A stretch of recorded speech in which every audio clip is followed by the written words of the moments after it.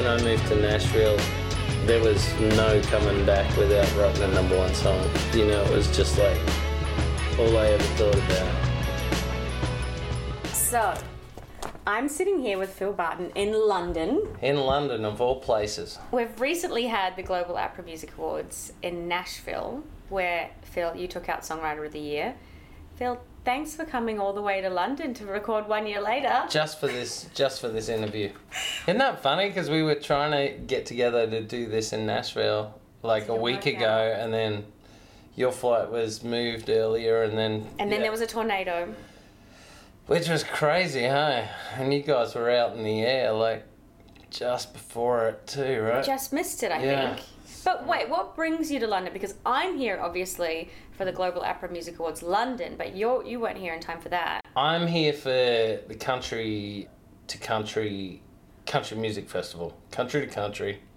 Huge. Country Music Festival. So I've got a big show on Thursday night, so I was supposed to fly into Belfast today, but it ended up getting cancelled, so we're doing the big show in London. So London's still going ahead, thank goodness. Yeah, so it's a crazy week, but awesome. How was the London event for APRA? Oh, it was amazing. It looked amazing. What's been really incredible to me is how every single artist gets up there and genuinely has been thanking APRA for happening, for APRA coming to its artists and celebrating them in their hometowns.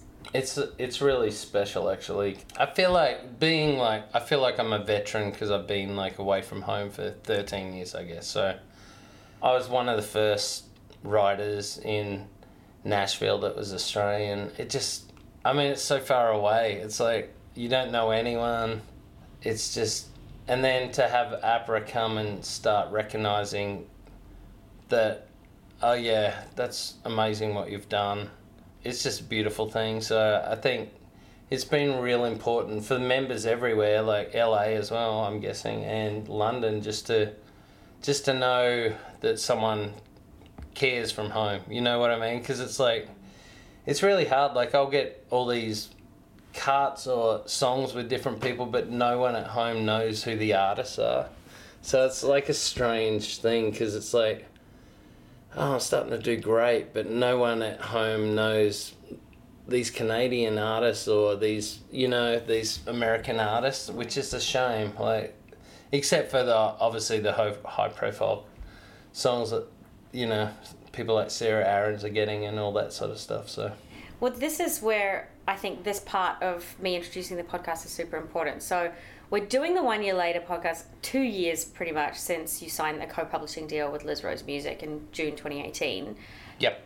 And I want to go into how that publishing deal changed your career and everything. But first, I want to hit the listeners with some stats really quick. So I'm just going to read these out. Yep. You had your first US number one with superstar Lee Brice's Smash A Woman Like You. That track is now double platinum. Yeah. This song led to a Music Row Breakthrough Songwriter of the Year award. You also won an NSAI award, which is the National Songwriters Association International, for one of the coveted 10 songs I wish I'd written. Yeah. In 2016, you won the Overseas Recognition Award at the APRA Music Awards. You're not just an American country music songwriter. In fact, you've had 14 top 10 hits in Canada. Yeah. And in Australia, you've written for Lee Kernaghan, Busby Marou, the Wolf Brothers, so many more. Yeah, it's crazy. I think I had 9 number ones in Australia. 9 number ones in Australia. Last year, which was an amazing year, and so much great music coming out of there. And I don't know, it just feels like music's pumping right now. It's great. And when I read them all out like that, are you like, yeah, tick, tick, tick, or is it a bit surreal in a way, or... It honestly, it just makes you more hungry to get more. Yes. I don't know, it's like, I find like getting a song recorded it's like an addiction. Like, you just need you're so excited when someone cares enough to bank their career on doing a chapter of their career on your song. So it's really special, no matter who the artist is. I always appreciate it, and I'm thankful. But it just spurs you on to, I don't know. I always thought when I started songwriting, like, I just got to get one hit, and that will change everything, and that's everything. But I think you really learn quick. It's about the next song. You want to write the next great song. So that's it. It kind of spurs me on. Gosh, I want to get more number ones in the US. I want to get more. You know, it's exciting. I love writing songs, so it's beautiful. Well, tell me how the co-publishing deal happened with Liz Rose Music. She's a Grammy-winning songwriter who's penned tracks for Taylor Swift, Little Big Town, Bonnie Raitt. I get why her publishing company would be a nice choice for you.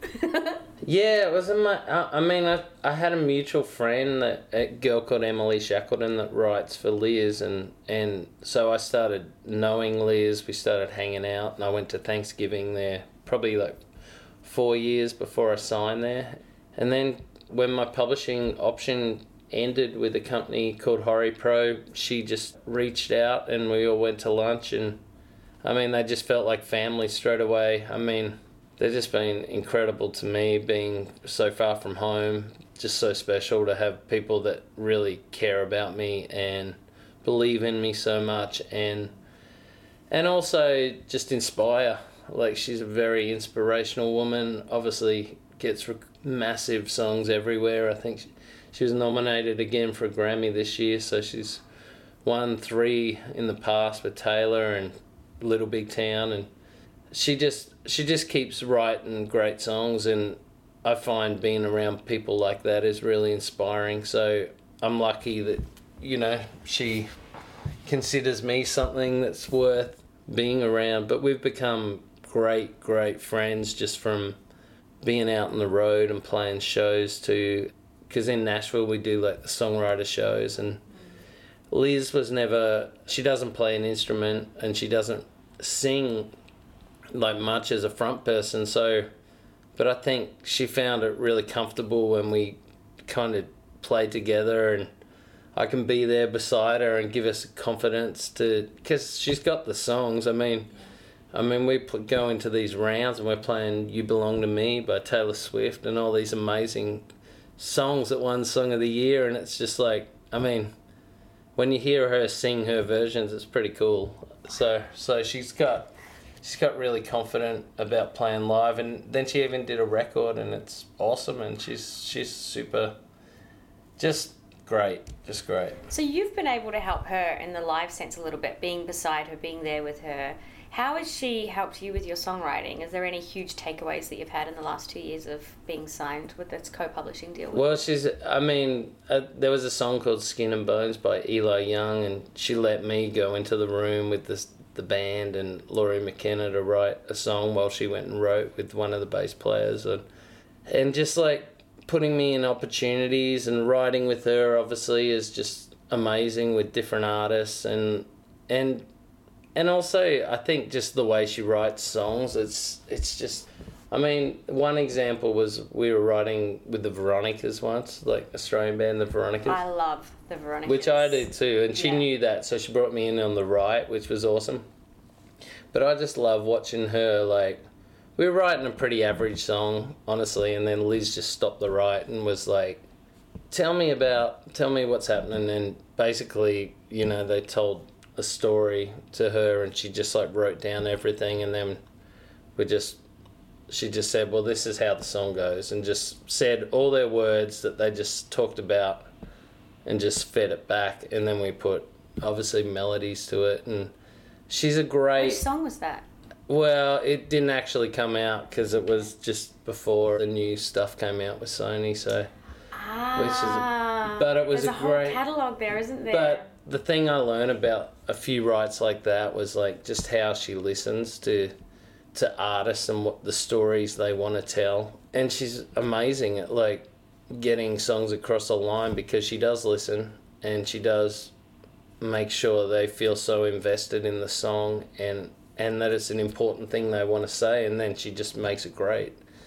So it's, I've learned a lot from just being around her, and obviously her work ethic. She just like runs from right to right some days, and it's like, it's crazy. And say like one time we were writing with Cassidy Pope, had just won The Voice in America, so we're writing with her, and she doesn't play or sing, so as soon as we finish the song, me and Cassidy are putting down the song, and Liz is the kind of person that's like, she's already thinking about the next song. So as soon as we finished that and we stopped packing up our guitars, Liz was like, what about this for another song? And it was so good that we're like, oh yeah. So, you know, she's great at getting like, all of a sudden you've got 2 songs. So it's like pretty amazing.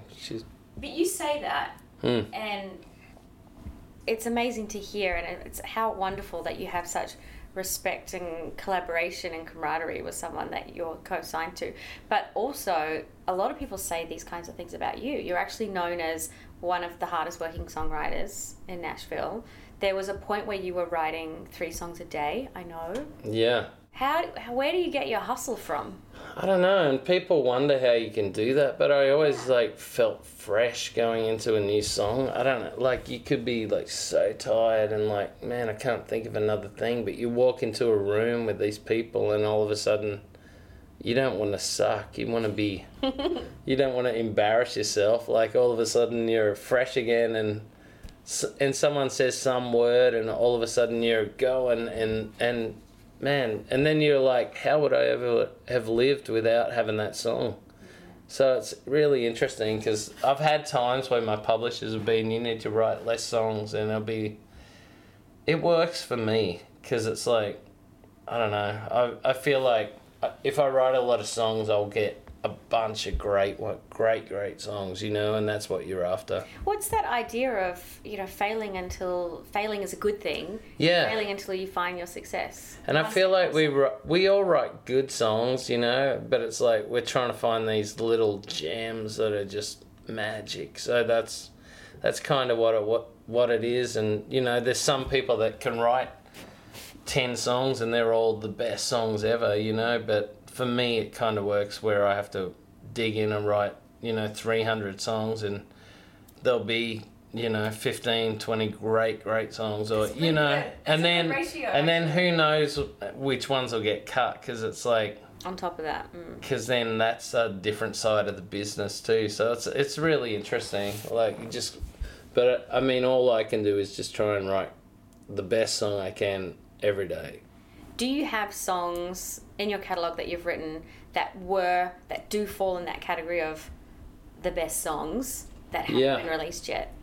Yeah, I feel. Yeah, it's really strange because the songs that I have had recorded, like, you know, there's some that are great, but you know, there's better songs I feel like in my catalogue, but you know, hopefully they'll find their day. It's and you know it's everyone has a different opinion on songs, like what they like. So it's so hard to say what, you know, some songs will get more action than others, but an artist might just hit a chord with this song that you think's okay, and then all of a sudden you go up and see, you know, like I had a bunch of songs like that in Canada, and then I'd go up and watch the show, and then all of a sudden there's 5,000 people singing along to this chorus, and you're like, oh man, this song is pretty cool. So, and I've had that with a lot of friends that have had big number ones in America that are like not sure if, you know, when the song gets cut, they're like, oh yeah, it's pretty cool, and then all of a sudden it goes top 10 and it sounds amazing. You know. Yeah, and just on that idea of, you know, having these songs sort of lay dormant for a little while, one of the examples that popped into my head then, and it wasn't a dormant song because she would sing it, was Dolly Parton, I Will Always Love You. Yeah. It wasn't recorded by Whitney, and it was going to be recorded by Elvis Presley for a while, but it wasn't recorded by Whitney Houston until much later. Like so much later, yeah. huh? Isn't that? It's a. And then one year we were up for Song of the Year in Nashville Songwriters Association, and that was the year Whitney died, and I Will Always Love You never won Song of the Year, so it won Song of the Year that year, which we were all like, what? How did that not win? But it was awesome. I mean, to have Dolly Parton like win an award when we're all on stage, and to get presented, you know, with Garth Brooks on stage and all this stuff, it was pretty amazing. And so let's talk about your move to Nashville. You were in Tamworth when the idea to move to Nashville came to you? Yeah, I met Millie and Sally, who used to work at APRA. So Millie Petriella, who's Director of Member Services at APRA AMCOS, and Sally Howland, who was her boss back then.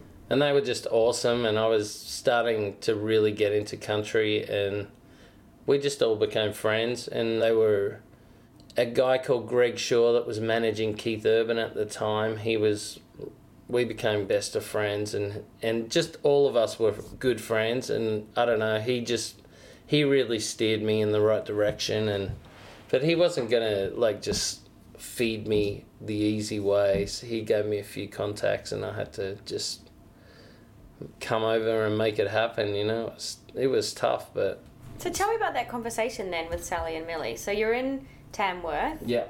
You're songwriting, you're gigging at this point. Yeah, I was just playing guitar for a few of the Star Makers. That's a competition in country music, and they actually were putting on some workshops for APRA, which was cool because they were just talking about how to write songs, and they had country stars like Casey Chambers and all these people, but they had a couple of different people from the business, and they had one guy that was a songwriter from Nashville, and honestly, I was just like, wow, that sounds amazing. I don't know, combine that with, watching how Keith Urban was, kicking butt over there, and then one of my best friends now is a girl called Kylie Sackley, and she'd moved over there when she was 18, and every time she came back, I heard her songs, and I was like, man, these songs sound amazing. And it just, all those things got me so interested that when I went over there the first time, I was like, wow. There was a sense of, like, when the aeroplane was landing, just of, this is home. Like, it was, like, crazy. I mean, and then I walked up and down Music Row, and I was like, man, I've got to do anything to get here. And tell me about those first few months, though, because I know it was 13 years ago now, right? Yeah. It's a long time ago. I did like 6 or 7 trips before I fully moved, just 3 months at a time, because that's all you were allowed in the country. But wow. And then I'd come home and do kids' records and try and make a bunch of money and then go back over. But that was kind of my pattern, so I had this weird double life almost until like such a double life. Yeah, it was so strange. Recording children's songs, being really successful at it as well, but then this true passion being on the other side of the world. Yeah, and just how, and everyone has a different journey of how they get over to where they're going. But yeah, I was lucky to have ABC doing the children's music, and I could still do a bunch of that via the internet. Like by the time I was over there. So for the first year, I sort of still had a bit of an income, and I had 87 records of children's music making royalties. So it kind of just kept me going, however it did, It was very, very cool that I could just, be supported and just be writing songs every day with an income of some sort, yeah. How has Nashville's music industry changed since then, since when you first were walking down Music Row and then after you first moved and made it your home to now? Would you say it's a lot different? I think the business of writing is the same, but back then it was mostly just guitars.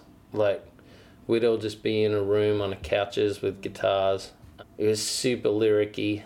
Now the track production thing has come in a lot more. So have you had to learn that? I always kind of knew it a little bit, but it's not my passion, so I would always just try and be great on the top lining stuff. So, and that's more because I got friends like Lindsay Rhymes that are incredible, that just you're in a room and you're blown away.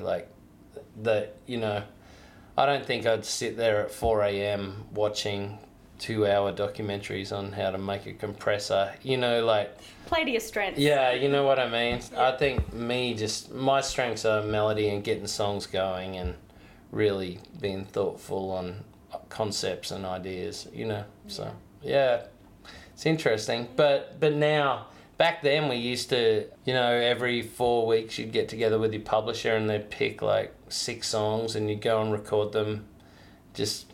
It was so fast, the recording process over there, and we were always just in the studio recording songs, so it was amazing.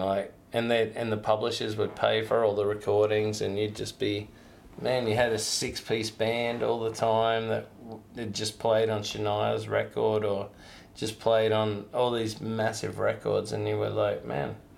And basically you felt like you were ripping the musicians off because they were getting like $30-$40 a song, but they were like the guys that played on I Will Always Love You by Whitney Houston and all these songs, and it was super inspiring. But now, yeah, there's so many writers that attract people, and you mostly have someone like that in every room. So. And what's it like with publishers now in terms of your songwriting? How does that part work now? Like before, you would take them 6 songs and they would say, yeah, record these. How does it work now? Yeah, I guess the business back then too was there was a lot more cuts where the publishers, there's people called song pluggers over there that basically take your songs and it's their job to try and get them to Keith Urban or Luke Bryan or whoever it is, Luke Combs, like all these big artists. And it might be like, you know, to Pink in LA or like whoever it is, you know. And that's basically their job at the publisher. So that was a real big business, and you'd have great song pluggers that would get cuts across the line. And now it's more so strategic management by the publisher where they try and get you into a room with a camp, like it might be, you know, Luke Bryan's producer, and then, you know, hopefully you write a great song and they'll take it to Luke Bryan. You know, that sort of, there's more tactical ways of getting cuts now. So that's probably how the business has really changed. Like, yeah.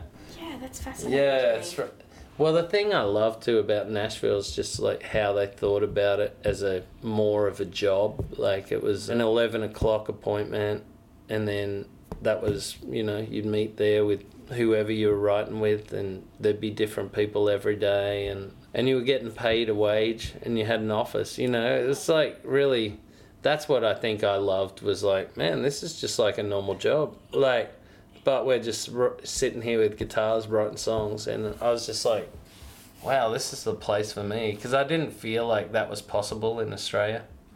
Just didn't feel like a thing, whereas there was this whole community of like thousands of writers doing this every day, and I was like, man, this is so special.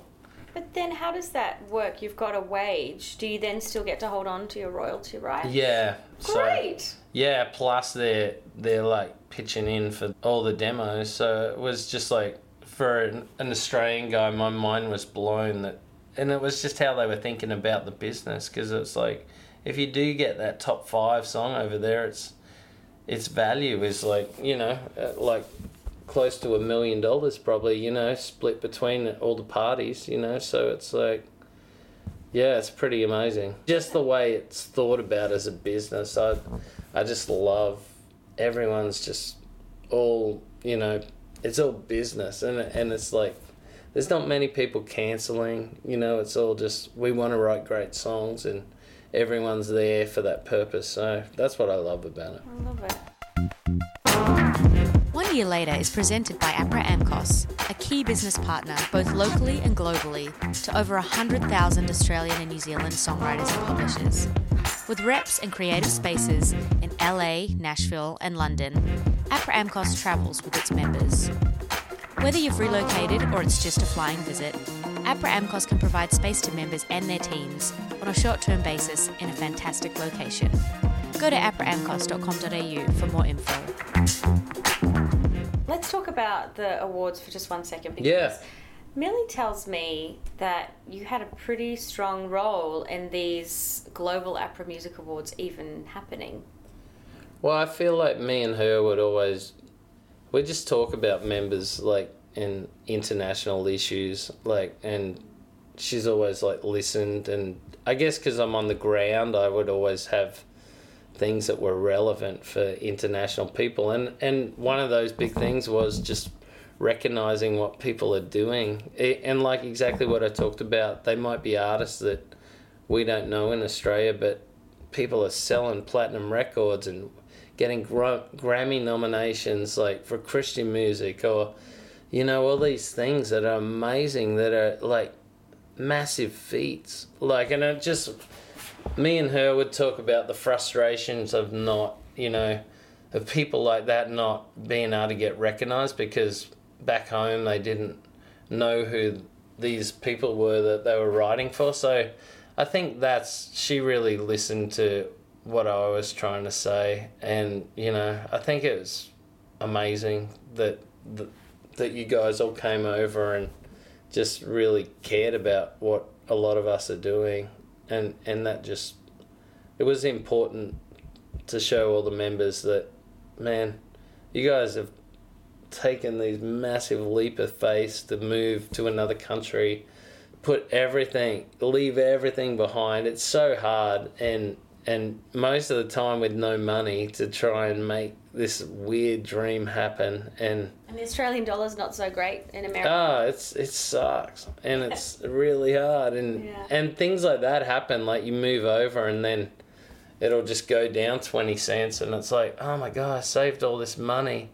Like this was and then all of a sudden you somehow got to make it still roll and still write songs that do something and that people can care about. So it's great that Millie could see that she needed to recognise some of these people, and there's so many people doing great things, and you wish there could be more awards. It's great. It's fantastic. I feel like you used your awards win to give out awards. It's a weird way of saying it, but you were up there, you won Songwriter of the Year, and you were in a room with all your peers, and you stood there and you named so many people. You just saw these friends of yours, peers, people that you admire, people that you respect in the crowd, and you told sweet, nice anecdotes about all of them and their successes. So it was really nice to see you take that limelight and just move it and face towards the crowd. You know what was amazing was it was great when I won the Overseas Recognition Award in Australia, but it was kind of like I was up there with Warner Chappell Music, which were partners with Liz Rose Music with me, and I just met the guys, and it was like, yeah, it was awesome, and they were amazing and super nice guys, but I was like, it was so beautiful, the Nashville situation where I had the woman that had signed me, the first person that took a chance on me. I had Liz Rose there, I had Scott, my publisher, I had Dave, and I had Kate and Anthem Music that, are my other partners now, and it's like, just to be in a room where they all were, and, my co-writers, that, it's like a family, the Australian community in Nashville, They know you, they're looking at you, and they've seen, obviously your team back home and Warner Chappell would know the hard slog that you've done and how much work you've put in, but people in Nashville have seen it. Yeah, and they've lived it every day with me, because we have offices next to them and we're talking about songs every day, and it's like, they listen to everything that as soon as I've written it, they live this disappointment and ups and downs and highs when we get some cuts, and it's just, so you're so connected with these people that it was so beautiful to be able to thank them in the same room. And just little things like Gina Mendello that managed Tommy Emmanuel for forever. She sponsored my visa, and if it wasn't for her, I wouldn't be in America. Just having all those people, man, and just people that make you smile every day, like Michael Chase, or just great people that are keeping the Australian community running, and Mark Moffat, of course. It's just so great to every Australian that comes through, and it was so beautiful to see all the faces in there, because when I first came over, a lot of that community wasn't there, so it's I'll slowly get, I'll get probably 20 emails a week from writers from Australia that are coming over. So I try and meet with a lot. I try and write with some, I try and do what I can, but obviously I'm crazy busy, but I try and steer people in the right direction. I feel it's important, because I remember how hard it was when I was starting. So there weren't many Australians. You were one of the trailblazers for all of the other Aussies, and hopefully some more Kiwis will come over too. Yeah, that's why I feel a real connection to all those people that are there. There's a lot of Kiwis starting to come. Yeah, which is great.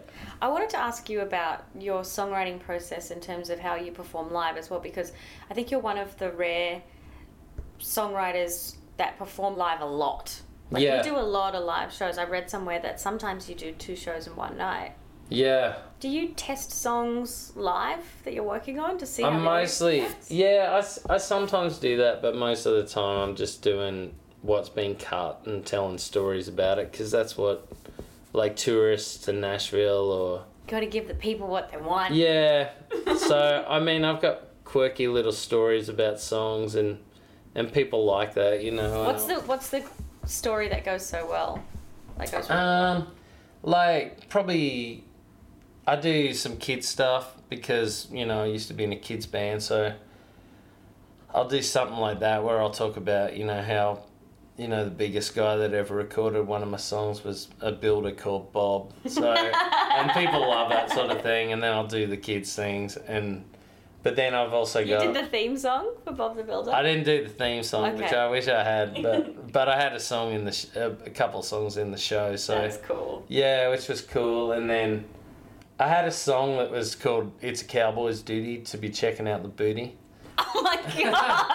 Which was like one of the first songs I wrote when I went to Nashville. That's the name of the song? Yeah. That's a long title. And I was like learning how to write country. So I was like, but I thought it was cool and it was fun, you know, and it went on hold with a few artists like Blake Shelton and a few things, but never happened.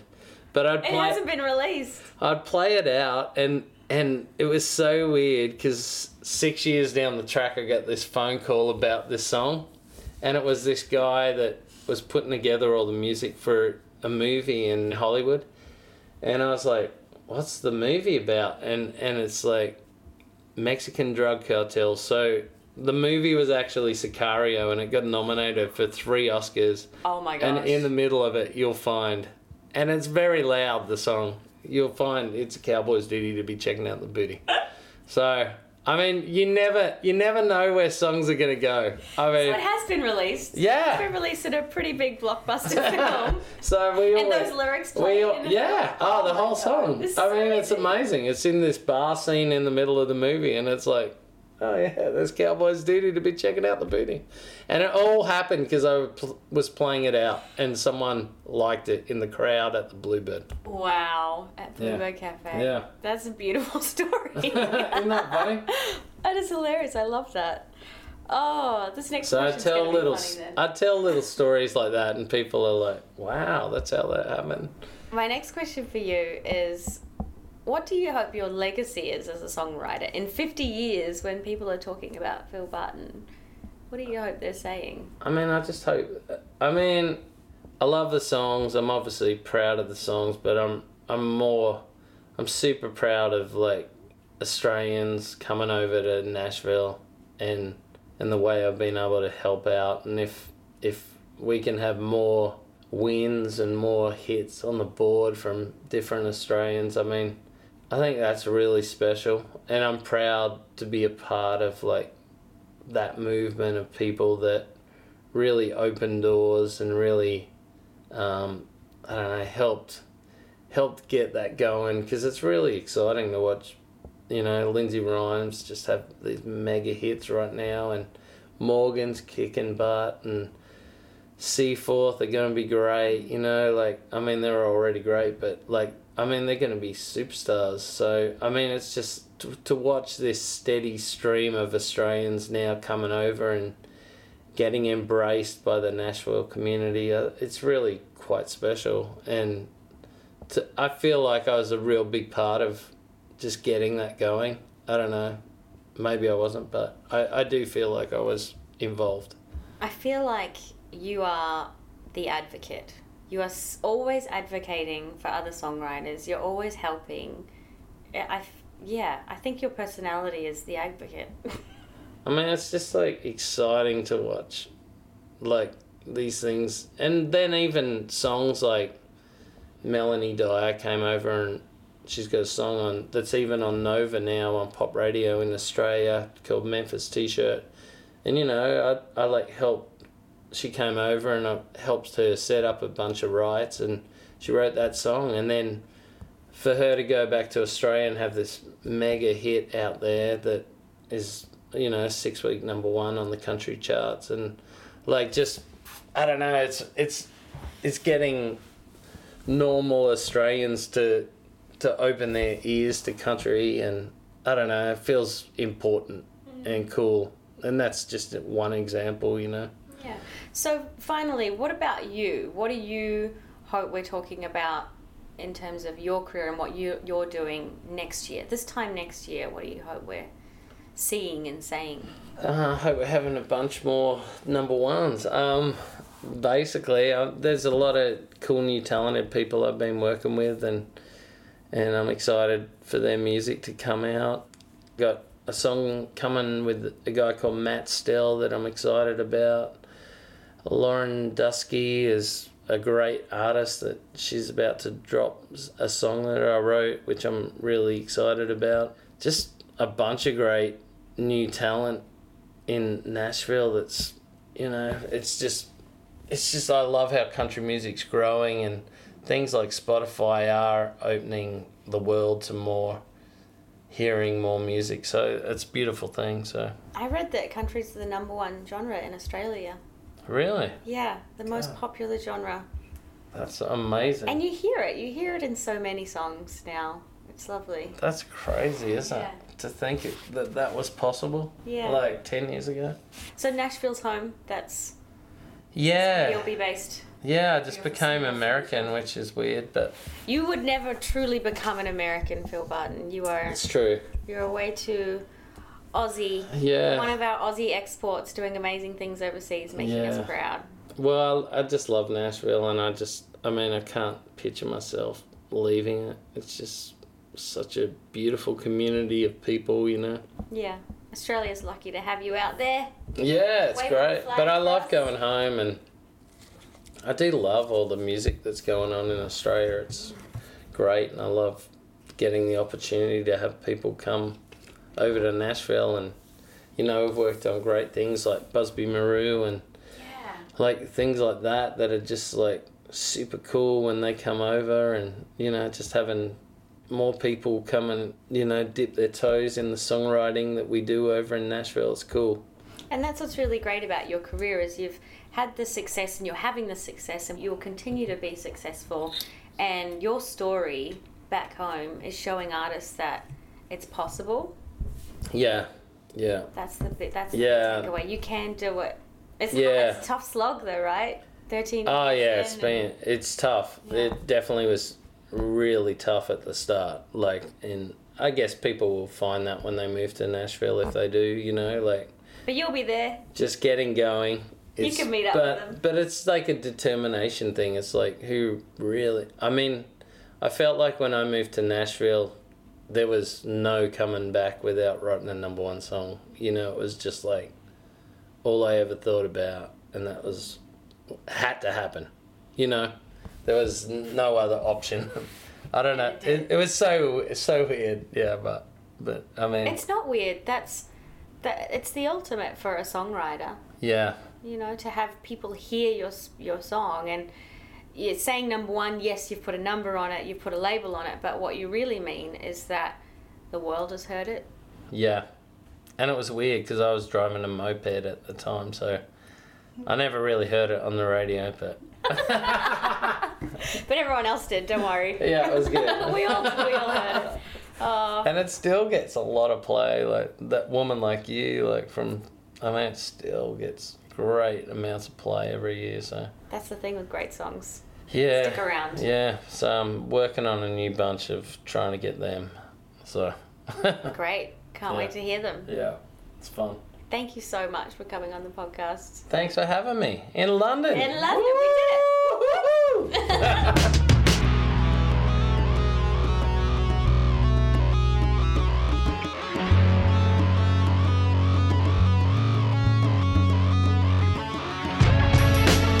If you write or perform songs, you need to connect with APRA AMCOS. The music rights organisation collects songwriting royalties for over 100,000 songwriters and composers.